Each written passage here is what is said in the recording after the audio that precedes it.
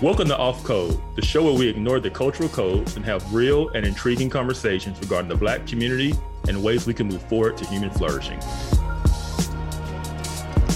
Hey everybody, welcome back to another episode of Off Code. We are in episode number 5.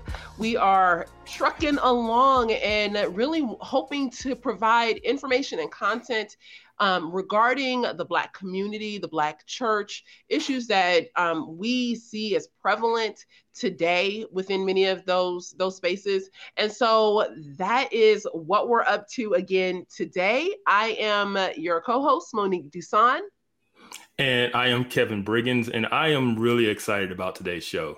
We're going to really dive into battles within the Black church. And today we're going to look at the issue of Freemasonry within the Black church. And on top of that, we have a special guest that I'm really excited about, because not only is this my brother, but he's my brother in Christ, and he also happens to be my brother-in-law, as we both married sisters. So without further ado, welcome to the show, Dr. Toussaint Adams. What's good? What's good, fam? Hey, man, what's good? How y'all feeling? Good, man. Good. Thank you so much for being with us. Now, you can always drop dirt on Kevin. I mean, it don't have to be mean, but we are here. Yeah, here for some information. Any information you want to share. Code of the streets. Man. We don't code the streets. Yeah. We go back. We go back a long way. So all right, we go back a long way. We've grown in sanctification and grace. Absolutely. Still growing. Amen. Work. And let the church say amen. Amen. Now, Toussaint, you have a wife. We had a conversation yesterday, and you just had a diverse array of knowledge regarding things happening within the Black church. And I was like, wow, there's a lot we can cover and talk about. But today we are going to be talking about Freemasonry. I think Kevin and I together, we're going to have you talk about Black liberation theology with us. But today's topic is Freemasonry. Before we get into the topic, can you just tell us a little bit about yourself? Sure. Yeah. So, I mean, I grew up in a home of a pastor. I grew up as a pastor's kid. My dad has been pastoring for, as long as I've been alive. I mean, he started preaching when he was 15 years of age. And his upbringing is very much steeped in the Black church. He was a Methodist pastor for some time, and then had dabblings in other denominations, and then came back around to his Baptist roots. He grew up in deep South, Birmingham, Alabama, civil rights movement, all of those things. So I was exposed to some of these ideologies from a very early age, just by way of my upbringing. I also just completed my last degree, and my wife is praising God because about 14 of our 15 years of marriage, I've been in school. So I just finished up my doctorate degree at the Southern Baptist Theological Seminary in educational ministry. And one of the concentrations that I had was developing a training program for ministers, particularly in a Black church context.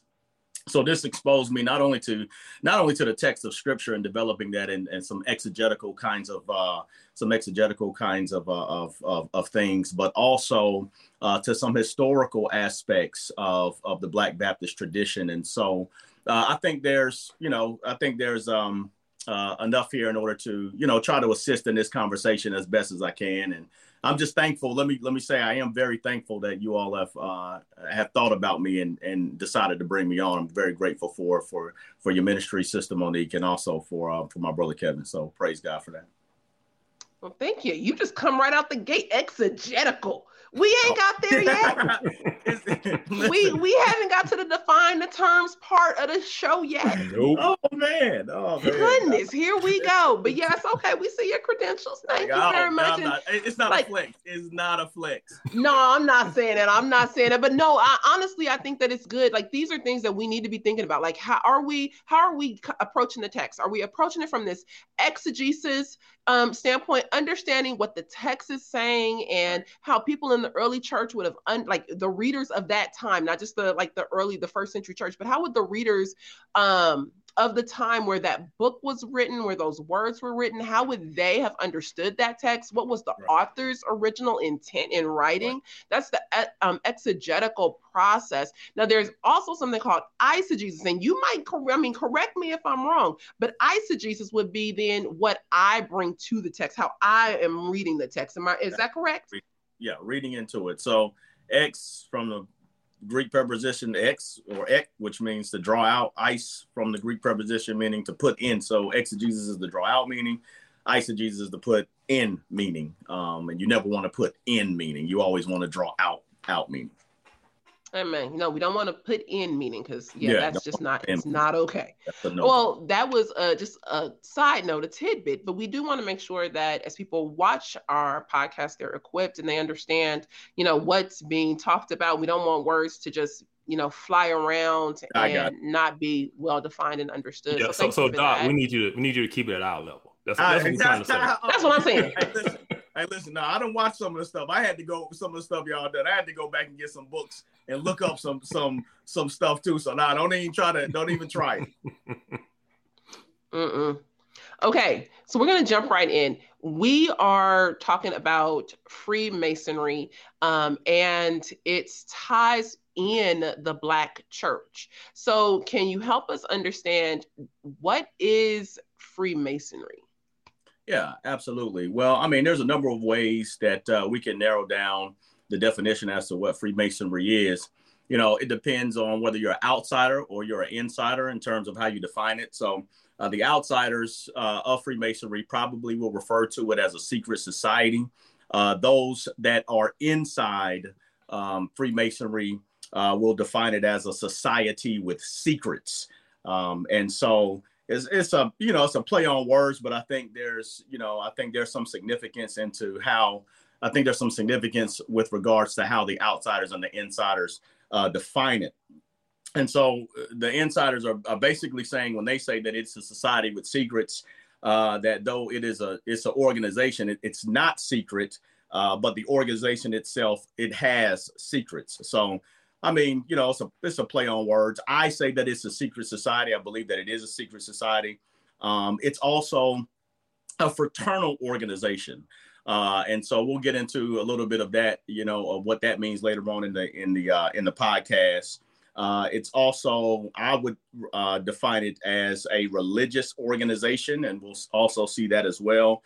If not a religion itself, attempting to trace its origins back to the Old Testament, particularly the building of King Solomon's temple. And so it's claiming to be biblical. It's claiming a biblical basis for its existence. And then lastly, I would say that, it could be defined as a moral system. If it's religious, then it also would have to speak of morality. And so it is a moral system. And you can hear that in the key tenet of Freemasonry, particularly Freemasonry as it pertains to the Black church context in their statement, in their almost this overarching statement that they have, which is encapsulated in these words. They strive to make good men better. And so it's a moral system with the aim of making good men better. So I would distill it down into saying, with all of that, I guess my question would be, as I'm thinking through it, now I know that we're going to get to this, is it biblical? They claim a biblical origin. They claim that they claim that they could trace it back to King Solomon's temple. Is it biblical? And so I think if you distill it down to, it's a secret society, it's a moral system, it's religious, could be possibly a religion in and of itself. And hopefully we'll see that by the end of the podcast. Man, wow, that's a good introduction. based on that, so we titled this Battles Within the Church. And so we are talking about this issue. Why is this issue so important to the Black church? Can you kind of go into that and kind of describe what the history is? Yeah, absolutely. So, I mean, we're talking about Freemasons. Freemasons, they were Masons by vocation originally.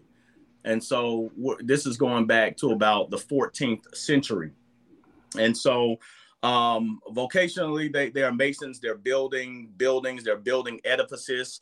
One of the edifices that is of supreme importance is the building which is known as a lodge. So if you've ever heard of a Masonic lodge, Masons by vocation were building buildings, and one of those buildings was a lodge. So historically, they built lodges, and there was two purposes as to why they built these lodges. One was for shelter, and the other was to provide meetings in order to sift out imposters who were not actually Masons. And so in order to do this, they provided these secret grips, these secret handshakes, these secret passwords in order to sift out imposters.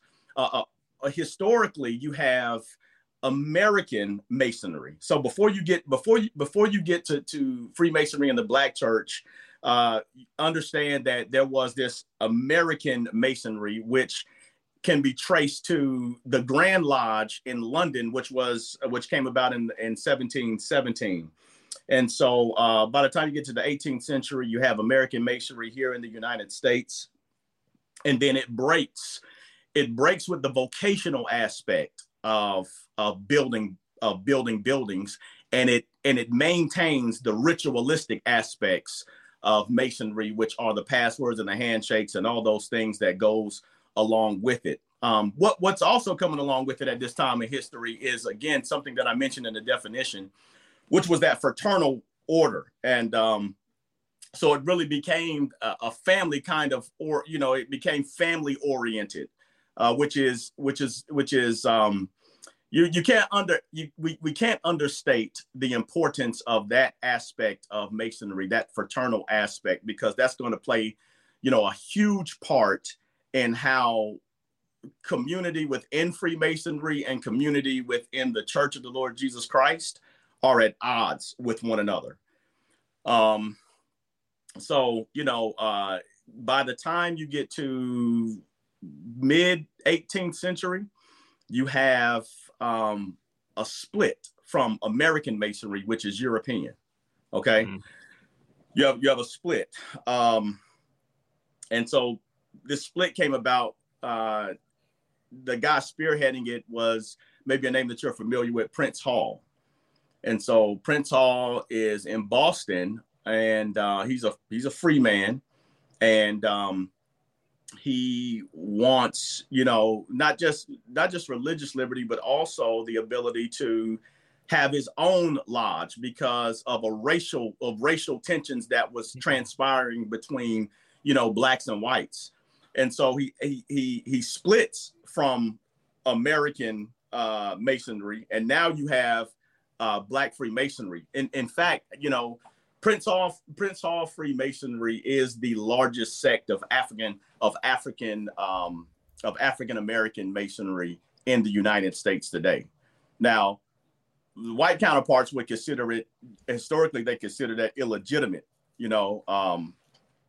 but nevertheless, it proliferated throughout the Black community, and he's the figurehead. Then you have other individuals, Richard Allen and Absalom Jones, who's going to come about a decade later, and then it just takes off. So, that's just some of the history, of how we got Freemasonry in the Black church. And as best as I could tell, it started within the Methodist Church and then proliferated to other Black denominations.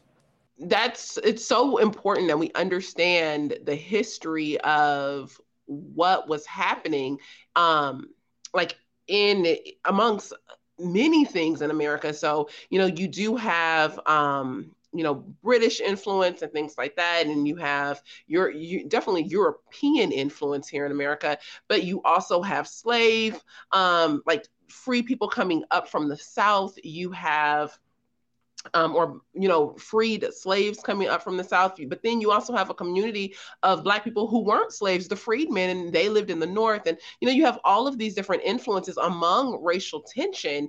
And then what I think you're saying is that we have a Black man who wanted to participate in Freemasonry, and there might not have been room for him. And so he started his own. So the Black guy, Prince Hall, now starting his own sect, so to speak, of Freemasonry. Is that correct? Absolutely. Yeah. Yeah. So they were accepted, but not accepted the way in which they wanted to be accepted. And so him and 14 others, they break. Him and 14 others originally started in this military lodge, but they weren't accepted in the way in which they wanted to be accepted. And so, he asked permission to break. He asked permission to break, and so he started his own. He starts his own Masonic lodge, and for all intents and purposes, Prince Hall Masonics are, it really is an autonomous organization. It's not, from how I understand it, it's not necessarily recognized by the white sect of Freemasonry. It wasn't historically, so when he breaks, they're considering this an illegitimate offshoot of American Freemasonry as he does his own thing. Wow. Do you know if since then, and with the growth of Prince Hall Freemasonry, if they've now been accepted under the Freemason banner, or are they still kind of their own offshoot and sect? Still his own. Based off what I could tell, it's still its own sect. Black Freemason, still it's its own thing. Okay. Now, there was something else. Kevin, were you going to say something? I'm sorry, I didn't want to cut you off. You look like you perched your face to say something. Okay. No, I'm holding it. Go ahead. Now, you mentioned two names that are extremely important: Absalom Jones and Richard Allen. And you said they came just a decade later. These names are really important because they are, well, you know what? Can you please explain why these names are so important among the Black church, and why they are so important and influential even in this conversation? Right. Yeah. So, you could kind of identify the importance of those two figures by the argument of which Black church came first. And so there's an argument as to which Black church, came, which one was first. You have obviously the first Black church in the South. I think this is Silver Bluff. And I think that's where you were, Kevin, for a little while in Augusta. You was down there in Georgia somewhere right around that particular area, right? Yeah. But then you also have in the North, you have the Methodists who are making the claim that they were the first Black churches, and Richard Allen and Absalom Jones are two of the individuals that are conspicuous figures in that argument. And so when you're talking about Black church, the reality is that you don't get more Black church than Richard Allen and Absalom Jones in terms of just the origin, of Black church, Yes. Yeah. Yeah. So I think we've done a good job of laying out the background and the history.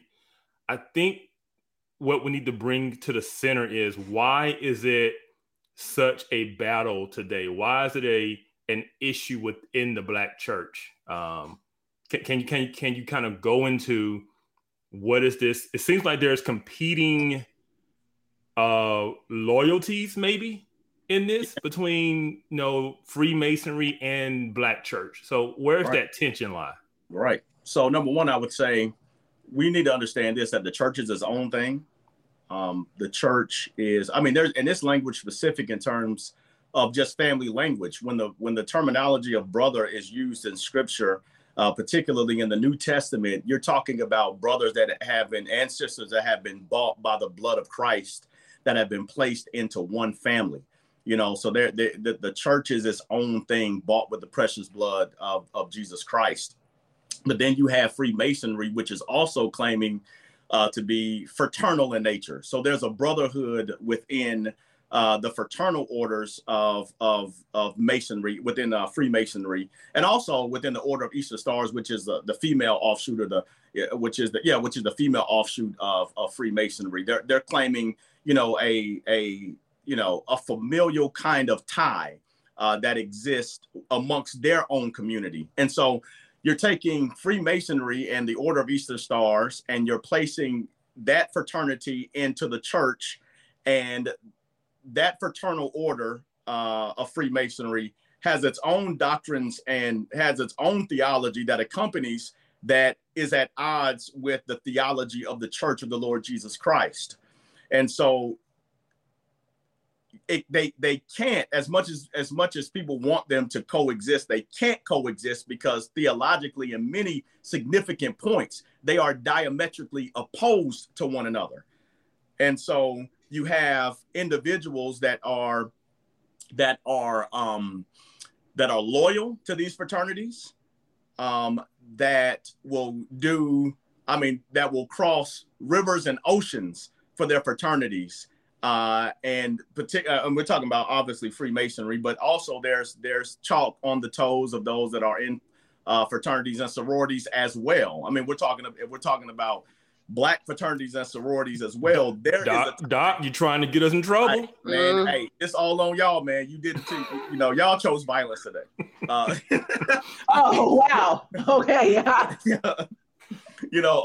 So you have fraternities and sororities that are tied to to the Order of the Masonics as well. And so, and think about it, like even in the fraternities and the sororities, they're claiming a brotherhood and a sisterhood as well. Mm-hmm. And they have their own tenets of teaching that could at times be at odds with the Christian church. And sometimes there's a pull, those organizations pull them from the Christian church. And so where they have to go and be with, these other individuals that they claim are family, over against those that are family having been bought by Christ. You see what I'm saying? Wow. So now you're trying to infuse those fraternal orders within the church, and truth be told, they're at odds with one another. So much so, I want to say this. So much so, and I was having a conversation about this today with a brother of mine who, even though I know we're not talking about fraternities and sororities, but there's some overlap here. I was talking to a brother of mine about this who denounced his affiliation with his fraternity. And one of the things that he brought out was this very point. You want me to claim an allegiance to a brotherhood really over against the church, which is the true brotherhood and the sisterhood. I won't. As it pertains to the Masonics, or as it pertains to the Order of Eastern Stars, or as it pertains to fraternities and sororities, many of them, I'm not going to be living in eternity with them, but the church, those that I do life within the church, those that I serve within the church, I'll be with them forever with God, and so those are just two things he couldn't reconcile. And that was one thing I was like, man, it's in the things that I've studied, but I guess I didn't pay attention to that particular point, as much as I should have. But I thought it was phenomenal that he helped me to see that. So, I mean, I think that's one of the biggest reasons why you're seeing this butting of heads between Masonry and other fraternities and sororities and the Church of the Lord Jesus Christ. They cannot coexist. Goodness gracious, that's a lot, but that's good. Like, it's good to be able to see it laid out, the places where these like fraternities or Freemasonry and things like that, where it does not link up with Christianity, and how to a degree it's a gospel competitor, in the way that we approach the scriptures, or what the scriptures say about us as being children of God or brothers and sisters. To be a brother or sister within the body of Christ requires something. Right. If you look at John 1:12, it says to those who believed on his name, he gave the right to become children of God. And when we see in Ephesians, we are brothers and sisters. But then when you get a Freemason or a fraternity or something like that, what is the foundation for their brotherly relationship, that familial relationship? Right. If it's not based on scripture, then what are they basing it on? Right. Absolutely. Yeah. I mean, that's a good question. I don't know if you wanted to lead into this, but I think it bears bringing out at this particular point. It's a theology that's driving Freemasonry. And this is what gets lost in the shuffle, that there is a theology that is driving Freemasonry. One of those key components, one of those key theological positions is the universal fatherhood of God. And so Masons believe that God is the father of all. God is the father of all men. But it's not the fatherhood that Malachi is speaking of in Malachi chapter 2, verses 10, where he says, do we not all have one father? Has not one God created us? It's not that kind of fatherhood. No, they're talking about, they're talking about a pact, a relationship, a fraternity, a brotherhood that is not in the sense where God is the source bringing us in, but there's this brotherhood within our organization. This community is an important community, and God is the universal father of us all, and really it's pluralistic in nature. They that is the case because they don't want to offend other religions that are a part of their fraternal order.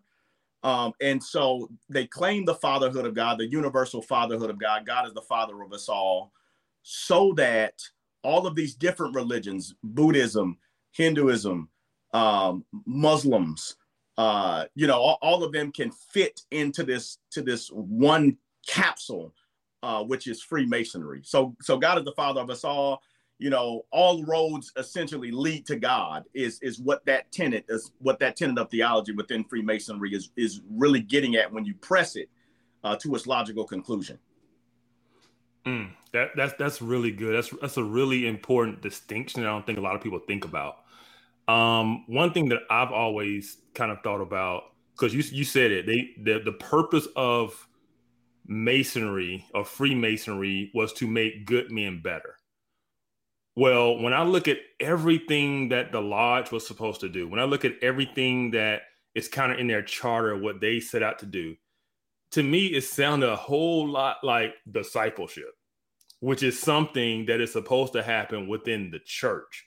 So can you kind of dive into kind of that allegiance that is there, that the Masonries are trying to build good men and build better, but it sounds like discipleship, which is supposed to take place in the church. So from a church perspective, I think the question would or the position would be is that we don't need Freemasonry because all those things already happen within the church.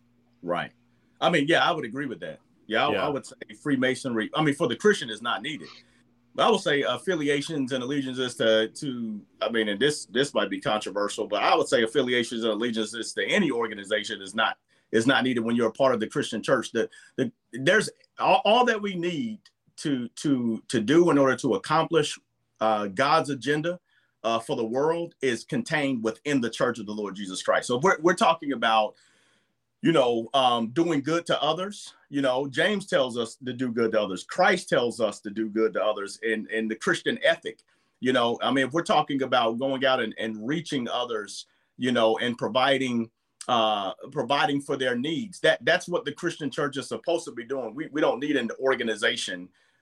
We don't need to be affiliated with an organization in order to accomplish those things. I will say along with that, and this is the most important, as we come, the Christian church, as we come to help others that are in need, which these organizations would claim that, this is what we do. We help others. There's a benefit. There's a benefit to us being a part of this. But I would say when the church does this, we also bring with us a life-saving message, which no other organization can do. It's already a denial of the life-saving message in Freemasonry. And hopefully we'll touch on this in just a second. But there's already denying of the life-saving message of Jesus Christ in Freemasonry, as they deny, as we'll see in just a second, the person and the person of the Lord Jesus Christ. That the church is bringing not just goods to say, hey, be warm and be filled, but we're also bringing the message of Christ and saying, be saved. You see what I'm saying? So we're meeting the need, this physical need, but we're also meeting a spiritual need, and no other organism or organization or institution can do that. No social club, no fraternity, no other institution or organization can do that. Only the Christian church can do that. Wow. That's good. What I hear you saying is that it's almost like naturalistic or secular humanistic. Right. That to a degree, perhaps, that there can be a good without God, because we want to make good men better, or we want to. And from what I understand, the Freemasons have a huge, especially Prince Hall Freemasons have a huge social justice push. Yeah. And so, big in education, big into, giving back to the community and things like that, but through this organization.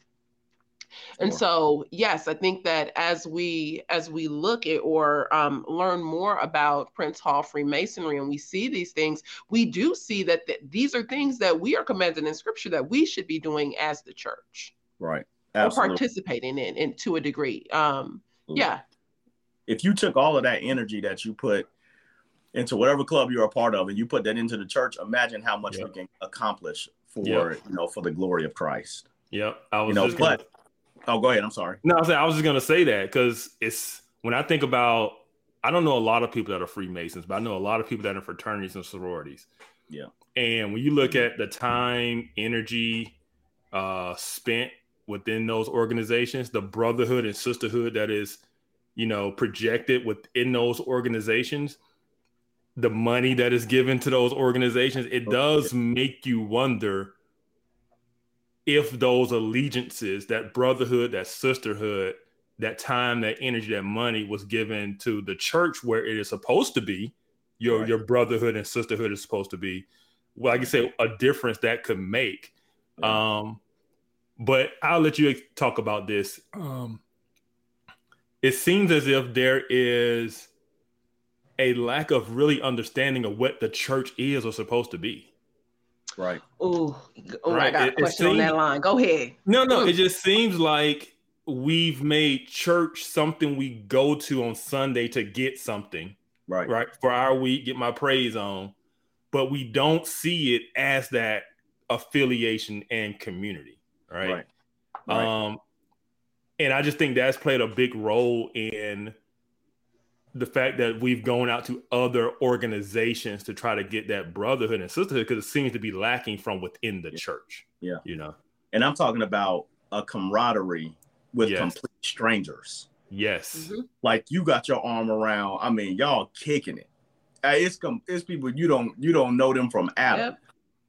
But there's people that you've been members with for years that you hardly even know. You don't even really know their names. Mm-hmm. You see what I'm saying? And they're claiming the most important thing, which is the same thing that you're claiming, which is that you are in right relationship with Jesus Christ. Mm. And so,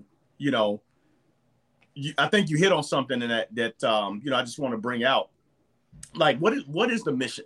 What is the mission of the church? Like, what is the church supposed to be doing? A lot of people they don't know what the what the mission of the church is, or what the church is supposed to be doing. What is the missio Dei? What is the mission of the church? Is the mission of God, right? So what is the mission of God?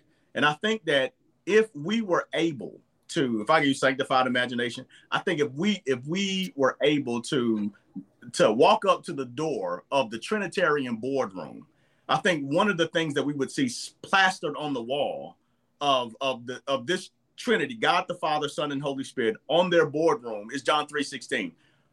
For God so loved the world that He gave. God is a God who's on mission. So what did He do? He sent His Son in order to save. So that is the mission of God. The mission of God is to save sinners through Jesus Christ. And what comes out of that is demonstrations of love and care and compassion and ministries of mercy in order to get that message across. Well, when you are affiliated with those that want to quiet that message, then all you have, is, a society that's doing good for the sake of, for the sake, I guess, I don't know, maybe patting yourself on the back that you did a good job. But how does that lead them? How does that lead them to Christ? How does that keep you on mission as an individual, as you understand the mission of God, when the mission of God is to save sinners, and that's not your mission in your outreach? You see what I'm saying? Mm-hmm. So no, you're right. I'm like, the church the church is missional. The church is on mission, but the mission is not just to do good in the community for the sake of doing good in the community. Good in the community is done so that people will see Jesus and through repentance and faith come into a right relationship with God. And so, I mean, again, we don't understand as even some people as members of churches, been in churches their whole life, don't understand it. That is the mission of the church. And from that comes all of the good that we do for the singular purpose of bringing people to Christ. Amen. Now, goodness, a part of in what you're saying, and Kevin, what you even brought up, made me wonder: could it be that people are to some degree dismayed either with the Black church, and so they're finding or having their needs met for community and like mission and things like that, outreach through these other outlets?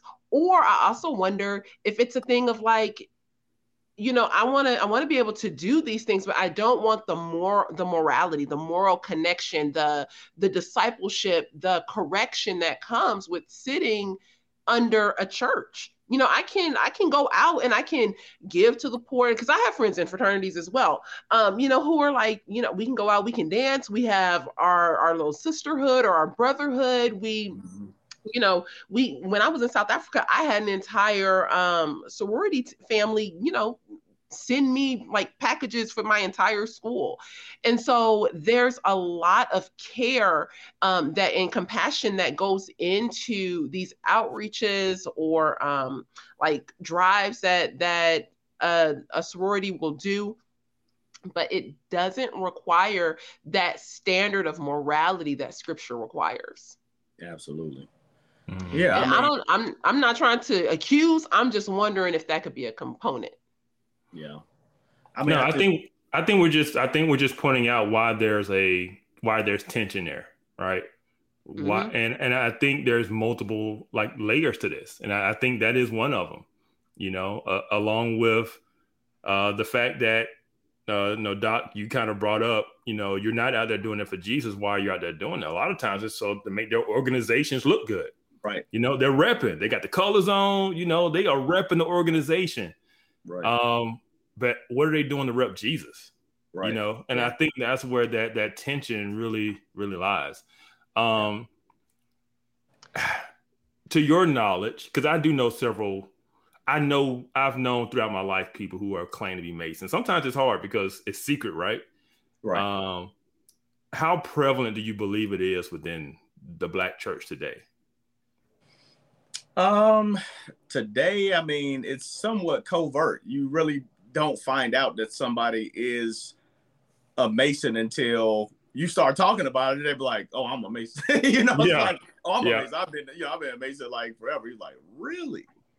But then you do have individuals that rep it, and that rep it hard. You see the license plate, you see the license plate with the signature on it. You see people with the colors. Personally, I've been approached by Masons about having services here in the evening times. Wow. And so that was that was something. But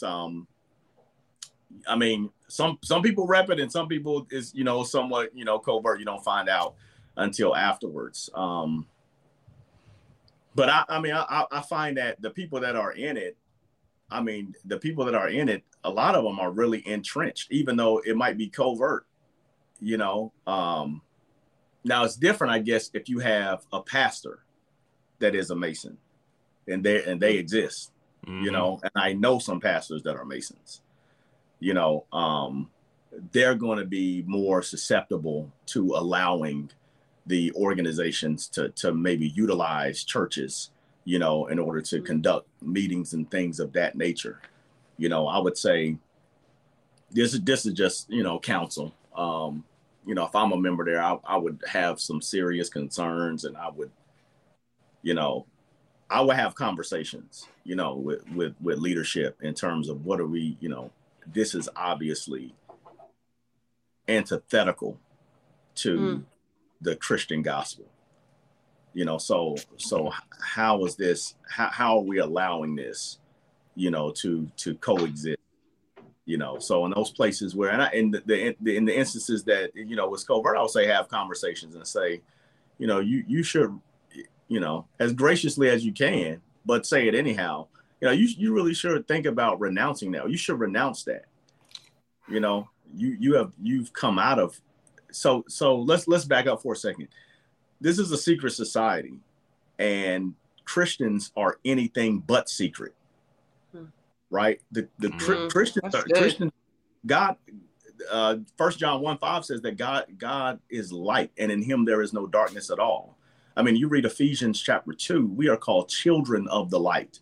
We walk in the light. We expose deeds of darkness. I mean, this is what the word of God says. So again, a secret society and children of the light and darkness. How does light have fellowship with darkness is what Paul says in the book of Corinthians.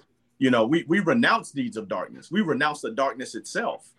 You see what I'm saying? And so I don't think it's a stretch to tell somebody, you need to renounce those. You need to renounce those things, that are secret and that are done in secrecy, because you are a child of the light,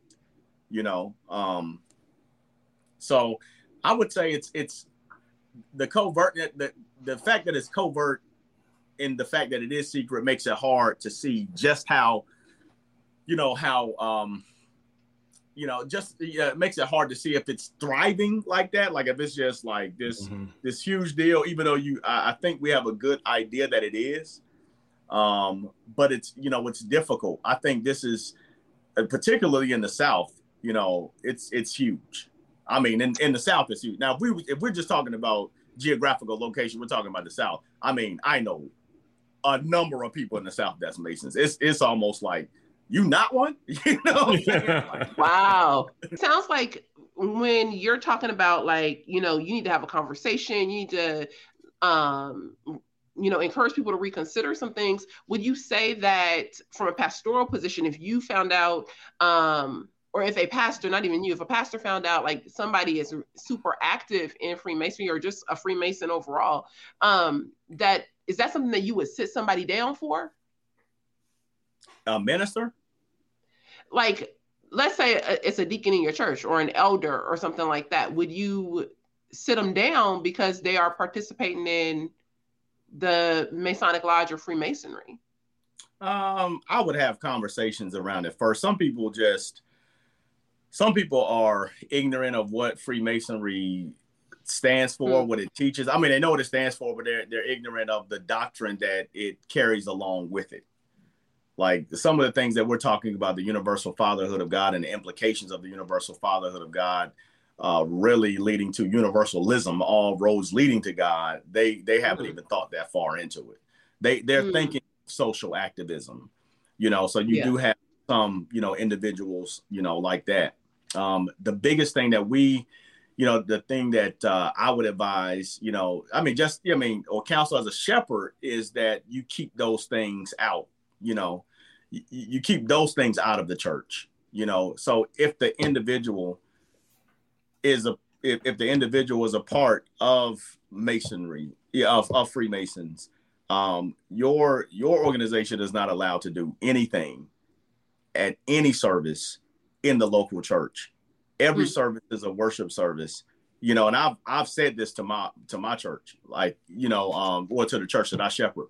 I've said this to the church where I shepherd. Look, Masons, Masonics, Easter Stars, Fraternities, Sororities, they don't do nothing at every service that we conduct, whether it's an Easter play, whether it's a Christmas play, whatever it is that we're doing here is a worship service.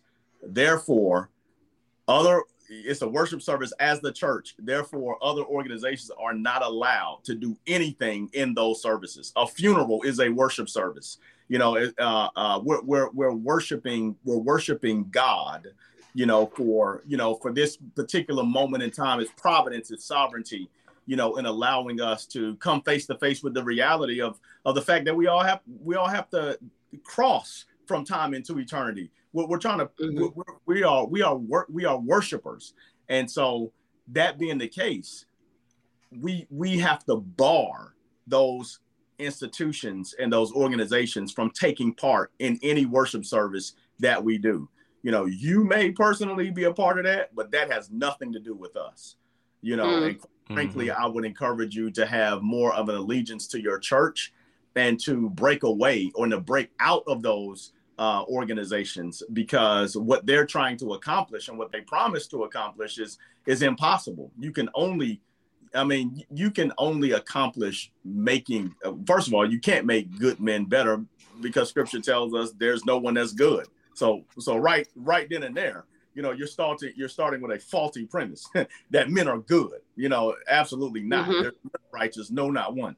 Secondly, we're not even making bad men good necessarily. We're trying to bring bad men into a right relationship with Jesus Christ, God is making the unrighteous righteous by the unholy holy by the application of the death and the finished work of the Son, the Lord Jesus Christ. So, the church has an obligation to bar, those institutions from taking any part. Even if you have, let's take, for instance, individual might be a part of Masonics. The Masonics want to have a part in the program, the death of a loved one. My protocol is do it at the funeral home. Like, don't, the funeral home will allow you to do it at the funeral home. They won't have any part. They won't be mentioned on the obituary, and so I think that kind of stance, at least from the pulpit, needs to be taken. And then hopefully, as you preach and teach through it, and like your platform system, Monique, that you're exposing people to this. So hopefully people will hear this and leave it, because it's not necessary. So that's the blessing of something like this. Wow. Thank you. And I know that's the goal of Kevin and me, just to bring things to light, to be able to say, hey, look, this is what we're dealing with. Yeah. This is really what we're dealing with. And people, and I feel like in many churches don't want to really talk about the things that we are dealing with, or the things that might be shunned. So nobody's hitting on fraternities. Nobody's talking about that. It's like, well, you can have that, and we'll just keep silent on it. And it's like, no, we actually have to call these things out and say, well, there are many things that we can love about quote unquote Black culture and things like that. There are also some things that are hindering us, especially within the church. And how do we have that conversation? Right. Yeah. Because I will say this, you're not going to find too many places talking about this particular topic, and even willing to say sororities and fraternities in general need to be looked at, right? And challenge people in what is your allegiance, and two, who's discipling you, right? Are you being discipled in the church? Or are you being discipled through other organizations? Is your allegiance and I would say this, where is your primary brotherhood and sisterhood? That is that's how I will say it. And I guarantee you, if a lot of them really thought about that question, it's not the church. They put that, it probably wouldn't be the church. Right. And I think that's the problem that we're trying to point out as to that's the issue. Right. Yeah. We are coming close to our time, but I do want to circle back to something for people who might be like, well, we could really do it. And it's not that, Masonics don't believe in God and things like that. When we talked about this in preparation for this podcast, you really laid out some things about the Freemasons' view on Jesus, the Freemasons' view on Christianity, and on God. And, for those who might say, well, we can actually intermingle and things like that, can you just share with us a little bit more about their views so we can just squash any kind of second guessing, any kind of argument that people are going to come with? Sure. Yeah, absolutely. So one, just going back to their view on God, right? So the universal fatherhood of God is one. We are all God's children. Clearly, this is not the ethic of, or this is not the teaching of the Lord Jesus Christ. You have in John chapter 8, Jesus confronted some religious leaders in his day, and he told them, "You are of your father, the devil." Clearly, Jesus does not believe in the universal fatherhood of God. Not everyone is God's child. So, in that sense, that's just the tip of the iceberg. But also, what they believe about, Jesus Christ. And so, there's teaching within Freemasonry to the degree that Jesus was a mere man, that he wasn't God. In fact, in one of the services that they perform, a service which is called Monday Thursday, which is which is actually conducted at the same time that on the Christian calendar, where Christians are celebrating during the Passion Week. There is a ritual that they observe in something which is called the chapter of Rose Croix. And in this particular chapter, they state this in the opening ceremony. They say, "We meet this day to commemorate the death of Jesus, not as an inspired divine, for this is not for us to decide." And so think about that. They're saying that, we're meeting this day to commemorate Christ. Christians are meeting to commemorate Christ on that day too, as the Lord and Savior. So they're saying, listen, we're meeting to commemorate him, but not as divine. That's not for us to decide. So think about this. When Jesus raises the most significant, the most important question in all of Scripture, "Who do you say that I am?" Those that are Masonics would say, "We don't know." Like we don't know. We don't know. We don't know if you are divine. We don't know if you're just a man. Like we're up in the air, about who you are.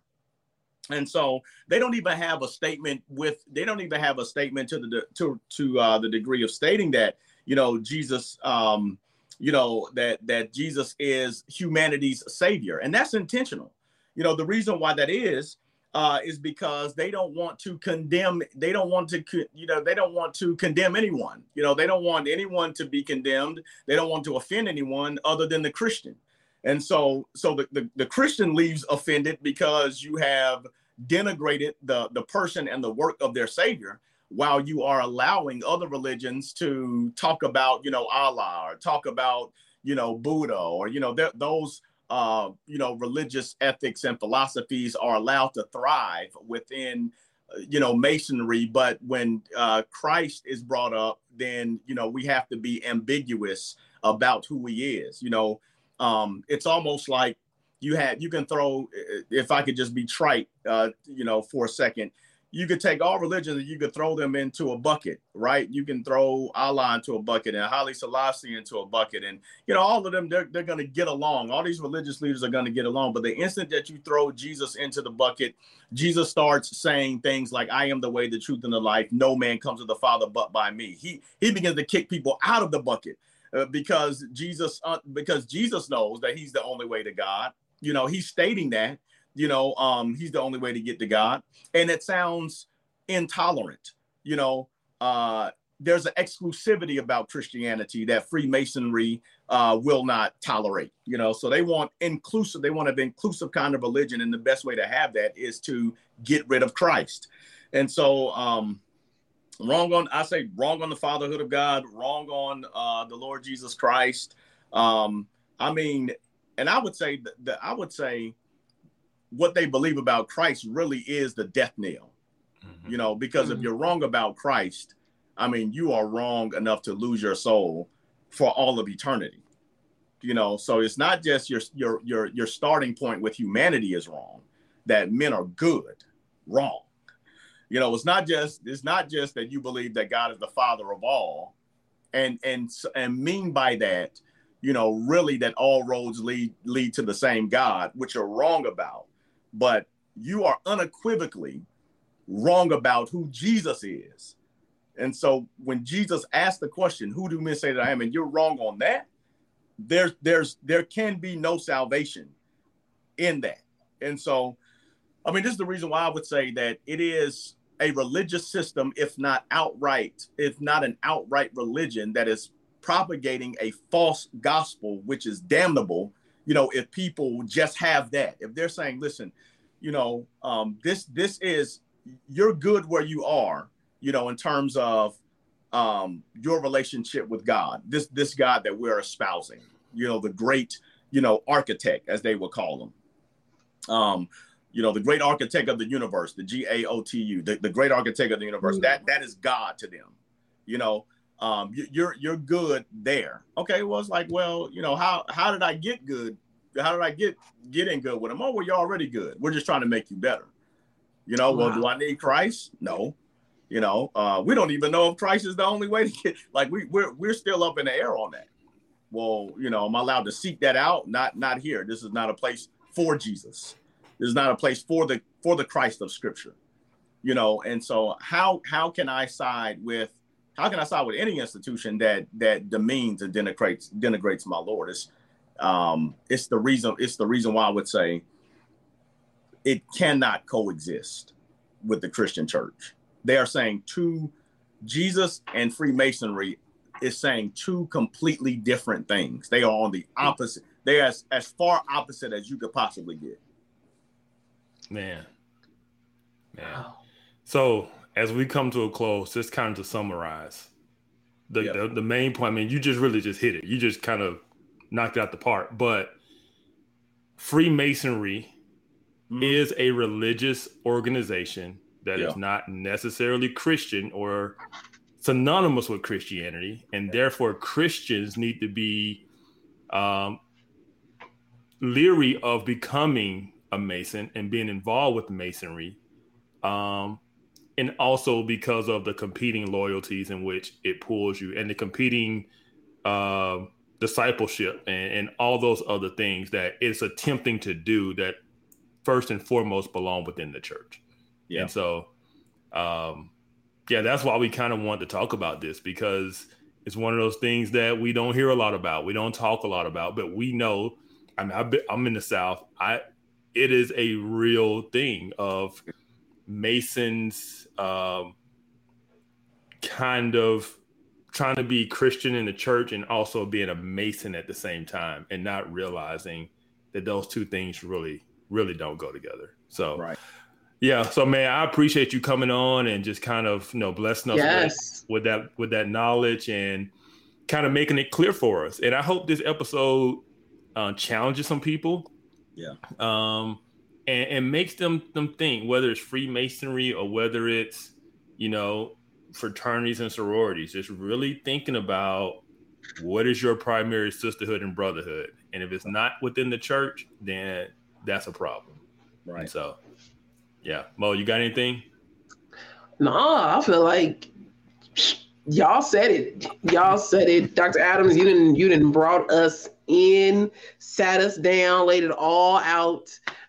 Thank you for all of that information and for keeping it, you know, so entwined with Scripture. Like, why is this not compatible? And yet we do see so many within Black churches who are participating, and, you know, graciously, as you said, you know, they aren't understanding the true incompatibility with Christianity. So I'm just appreciative for how you laid it out. But no, I have nothing else to say. Thank you so much. Hey, thank you for having me, man. It's been a blessing, and thank you for your ministry. Well, thank you. Definitely thank you. And we will be on, you'll be with us on our next episode of Off Code. Episode 6, we are climbing up those charts, and we're going to talk about Black liberation theology. So we will see you then. Thanks so much, guys. Take it easy.